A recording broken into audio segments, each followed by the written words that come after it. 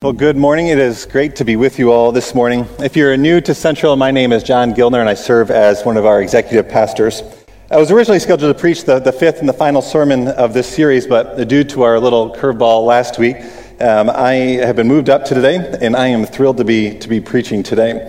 And before I get too far, last week, Pastor Tyler mentioned the honey walnut shrimp from Panda Express. You may remember. And later in the week, somebody sent him a gift card from Panda Express. So I just wanted to take a moment to share with you that several years ago, Monica and I, we got to go to Maui on our honeymoon. I really enjoyed the pig roast there. So it's been a long time. It's been about 18 years since we've been there, so do with that what you will. But anyway, I am excited to be with you all this morning. After all, today we are talking about bread. I love bread. And just to be sure that you don't misunderstand. When I say I like bread, I don't want you to think that I kind of like bread, or that it's nice to have, as a side for your meal. No, I mean I could eat bread for breakfast, lunch, and dinner with some bread snacks in between. On the way home, I may just stop at Nearing's and grab one of their Portuguese loaves, put some olive oil on it, some kosher salt, and bake that for 10 minutes or so. I'm not sure that I would be alive if it were not for bread. We'll come back to bread in just a few minutes. As you know, the past 2 weeks we've been looking at the Lord's Prayer together.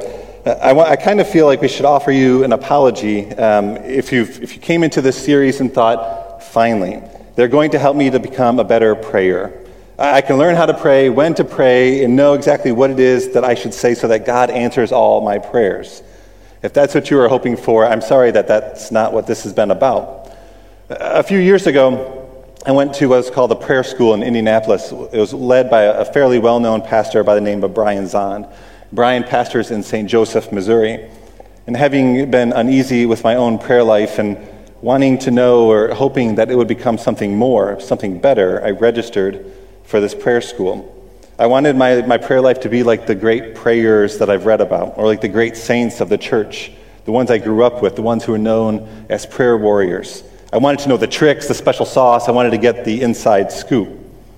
But Brian began the prayer school with this quote. He said, "The primary purpose of prayer is not to get God to do what we think God ought to do, but to be properly formed." If you think about prayer as movement, it's not so much about the upward motion of what we are saying to God, but about the downward movement of God's sanctifying grace. Primarily, prayer isn't about us giving God our laundry list of things that we want God to do for us. Now, certainly, prayer does involve us confessing to God what it is that we need. We can go to God with the things that trouble us, or those ways that we want God to work. But primarily, prayer is about being properly formed. It's about becoming more and more like Jesus. That's what we've been talking about these last 2 weeks. In the first week, we learned that when we address God in prayer, if we want to know what God is like, we need look no further than Jesus. Jesus is the full revelation of who God is. This Jesus is the hallowed one. To pray and to hallow his name means that our prayer life should be in line with who Jesus is. And then last week, we looked at the second phrase of that prayer, your kingdom come, your will be done on earth as it is in heaven. Pastor Tyler reminded us that we live in that tension between what has already happened and what has yet to be fulfilled. We live in that tension between the already and the not yet. We live in that tension, that messy in between that time. But now Christ has come. Christ has come in that in-between time. The kingdom has broken in already. Therefore, we aren't waiting around biding our time until Christ comes again. Pastor Tyler reminded us that this present life matters. Therefore, we wait in hope. We wait by participating in God's work of restoration. It's an active sort of waiting. That brings us to this week, the middle verse of our passage. In Matthew 6, verse 11, Jesus teaches the disciples to pray, "Give us today our daily bread." That's it.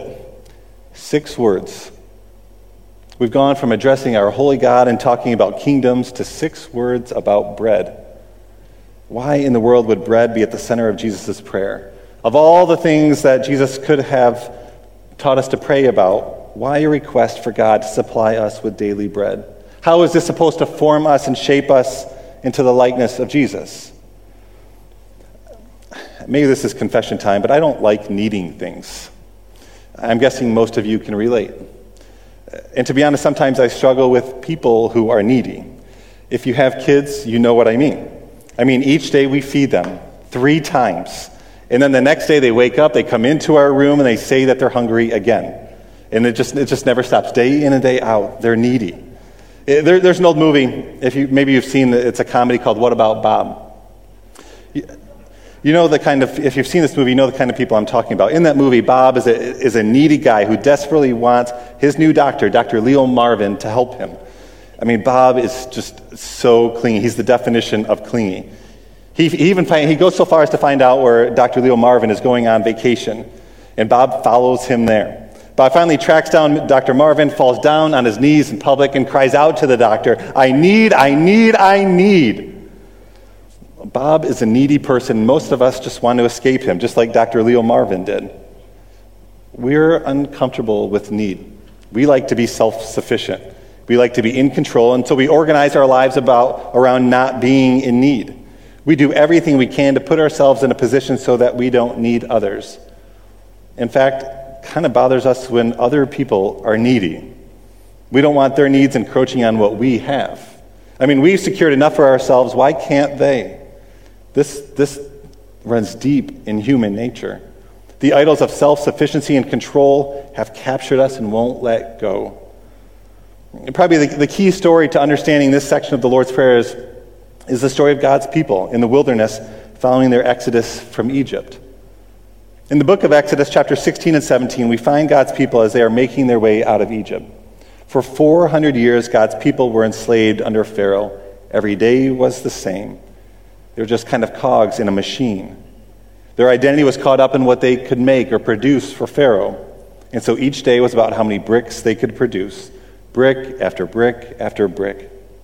They were fed solely so that they could produce more bricks for Pharaoh and enlarge his storehouses.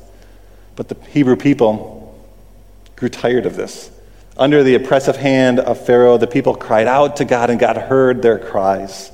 God called to Moses to lead the people out of Egypt and into a new land, a land full of promise that was full of good food.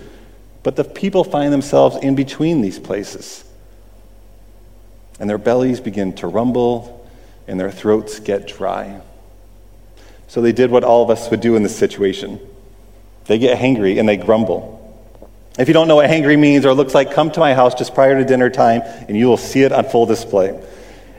Moses takes their grumblings to God, and God has Moses throw a stick into the bitter water, and it becomes drinkable. Out of nothing, God provides. Well, their hunger returns, and the people again grumble against Moses and against God. They wish that they had never left Egypt, where they could claw and work their way into providing some small amount of food for themselves. The drudgery of slave labor was preferable to this life on the move in the wilderness. At least there, they knew when they would eat. They knew they would eat there. That at least gave them some sense of control. Well, God once again heard their cries and poured down bread from heaven. In the middle of the wilderness, grace poured down. The people didn't even have the language to describe this gift of manna, which in Hebrew means, what is it? Have you ever been there? When God does something so beyond your comprehension that you don't even have the words to describe it. The Hebrew people were so used to life with their heads down, cranking out brick after brick after brick, that when God sent manna from the skies, they looked up and all that they could say is, what is that? Well, God told the people to take enough of the manna for their family each day, and then on the 6th day, they were to take enough for the 7th day. In so doing, they were to honor the Sabbath and to enjoy God's rest. If only that's how it had gone. Exodus 16:27 says, nevertheless, some of the people went out on the 7th day to gather it, but they found none. You may have heard one of us preachers say before, it's one thing to get the people out of Egypt, but it's a whole other thing to get the Egypt out of the people. They had been so formed and shaped by life in Egypt that they just simply reverted to their old ways. They tried stockpiling, and then they tried to collect when God said not to. But when they did, the food rotted and spoiled. You can't stockpile God's generosity and gifts for yourselves. Dr. Dan Boone, the president of Trevecca Nazarene University, and who will who will actually be our speaker this fall for spiritual renewal. He wrote about this, and he has this great quote, which should be up on the screens for you. Dr. Boone says, "Those who live under Egypt's scarcity will never have enough. So they will work to collect more, to secure themselves so that they will never be needy. This is what Egypt does to us. It robs us of our humanity. We start believing that it's a bad thing to be needy, so we anxiously stockpile manna to secure ourselves in this world of scarce resources. We don't pray, 'I need bread.' We work ourselves to death thinking we must make our own manna." Egypt had done a number on God's people. It had formed them in all sorts of unhealthy ways. It had actually deformed them. They had become shells of what they were created to be. They didn't trust the one that they worked for. They were in competition with one another for scarce resources, their heads down, their backs arched. So we just stuck in that position? Do the stories of the Israelites in the wilderness determine our future? The Israelites didn't seem to learn the lesson that God wanted to teach them. So are we stuck in the system where we're always trying to secure our own way, trying to maintain control in this world? Well, the good news is that Jesus provides a better way. In Matthew chapter 4, we find the account of Jesus in the wilderness. Let's read that passage. "Then Jesus was led by the Spirit into the wilderness to be tempted by the devil. After fasting 40 days and 40 nights, he was hungry. The tempter came to him and said, 'If you are the Son of God, tell these stones to become bread.' Jesus answered, 'It is written, man shall not live on bread alone, but on every word that comes from the mouth of God.'" I don't think it's any accident that when Jesus is led into the wilderness, the first temptation he faces from the devil is to turn the stones into bread. Jesus had been fasting 40 days and 40 nights, so none of us would think negatively about Jesus if he just ate a little something. I mean, you talk about being hangry 40 days and 40 nights. I mean, he could have turned these stones into bread. Can you imagine all those sweet baked loaves of gluten? Can you imagine how many people Jesus would have been able to feed if he had done that? With all that bread, he could have amassed a huge following.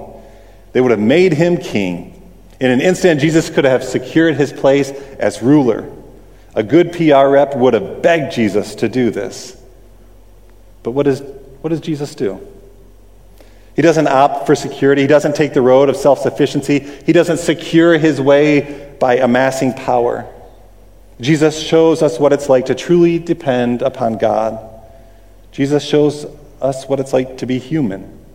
To the temptation to live the way of the world, Jesus says in verse 4, "Man shall not live on bread alone, but from every word that comes from the mouth of God." And there it is. With the help of the Spirit, Jesus says no to temptation and yes to God. And all of this takes place in the wilderness with food. The nature of Jesus' kingship is decided over bread. Unlike the Israelites, Jesus doesn't avail himself of the bread just because he can. Rather, having been sensitized to the Spirit of God through fasting, Jesus recognizes that every good and perfect gift comes from the Father. Jesus has the power and the resources to do whatever he pleases, but he lays that all down because he trusts the Father to provide for him and for others. His kingdom would not come by building storehouses of bread. So, you may ask, what does all of this have to do with us? Over the last few weeks, we've been talking about how Jesus, in a world shaped by competing kingdoms, is trying to form a group of people who embody the values and priorities of a heavenly kingdom. And so we prayed that thy kingdom come, thy will be done on earth as it is in heaven. Jesus wants his followers to live into the kingdom that is coming and is already here. So what does all this stuff about daily bread have to do with us and with our lives today? To tell you the truth, I've wrestled with this part this week. I've struggled to figure out how to talk about the implications of this prayer in our lives. The truth is, for most of us, we are not going to die from a lack of bread. I had a roommate in seminary tell me every time I'd bring home a 12-pack of breadsticks from Fazoli's that I was going to die from too much bread.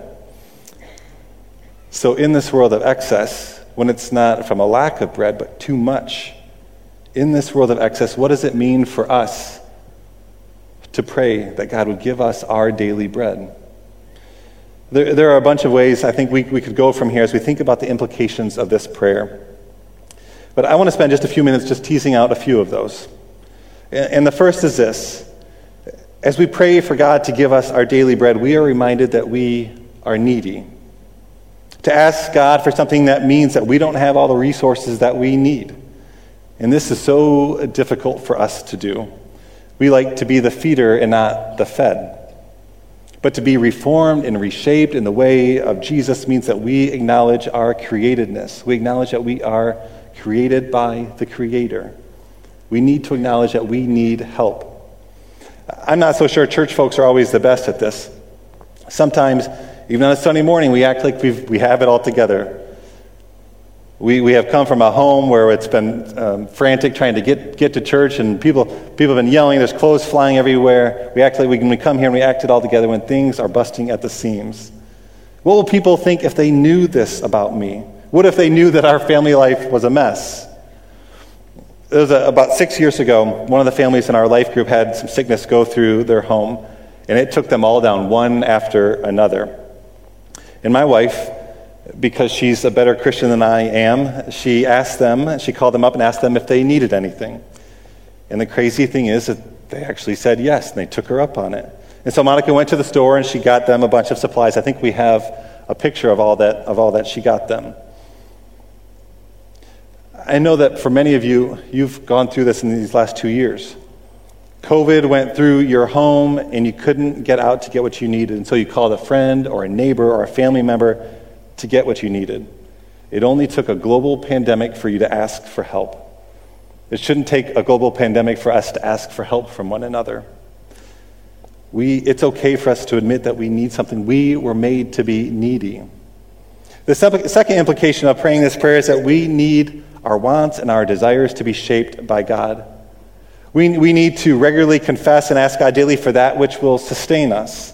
We may think we know what we need. We may think that we've got it figured out, or we've figured out how to manage life, to control our lives, but we need God to form and to shape our desires for that which we truly need. We need God to get the Egypt out of us, to get those old ways of living out of us so that we can newly receive God's gifts to us. We may not recognize them as God's gifts right away. We might ask, what is this? We may want to go back, but the way forward is so much better. We are always in the process of being shaped. But the question for us is, who is doing the forming? Who is doing the shaping? The pharaohs of the world want to shape us according to their agendas. Facebook and Instagram and TikTok and Snapchat and Twitter, they want to shape us too. They want us to be obsessed with how many likes or follows we get. The result of those from all of this will be the same. They will deform us so that we are bent over, head down, missing out on the gifts that God wants to pour into our lives. We need God to form and to shape our desires so that we look more and more like Jesus. Well, the final implication I want to talk about is this. We have to remember that as we pray this, that this is a corporate prayer. Eating is an us thing. Jesus didn't teach us to pray, God, give me what's mine. Yet on the other hand, we are taught to pray, give us this day our daily bread. What I eat is connected to what you eat. This runs so contrary to our American way of thinking. I work, I earn a paycheck, I put food on the table so I get to eat. Into our world, into our context. So then what does it mean for us to pray to God to give us our daily bread? In her book, The Joy of Living, Mother Teresa shared this story. She said, I will never forget the night an old gentleman came to our house and said that there was a family with 8 children and they had not eaten, and could we do something for them? So I took some rice and went there. The mother took the rice from my hands, then she divided into 2 and went out. I could see the faces of the children shining with hunger. When she came back, I asked her where she had gone. She gave me a very simple answer. They are hungry also. And they were the family next door, and she knew that they were hungry. I was not surprised that she gave, but I was surprised that she knew. I had not the courage to ask her how long the family hadn't eaten, but I'm sure it must have been a long time. And yet she knew in her suffering, in her terrible bodily suffering, she knew that next door they were hungry also.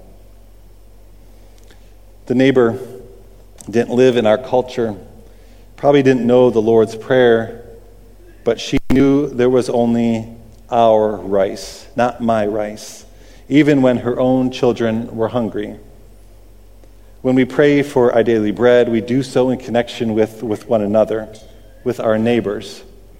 This is why we give out backpacks of food to kids from Dillon every week. This is why we provide space for the Boys and Girls Club to have programs after school at the Peak. This is why we spent all that time and energy in the Imagine campaign, trying to raise money for things that will outlive us. In a world that says it's all about me and mine, Jesus is reminding us that it is only us.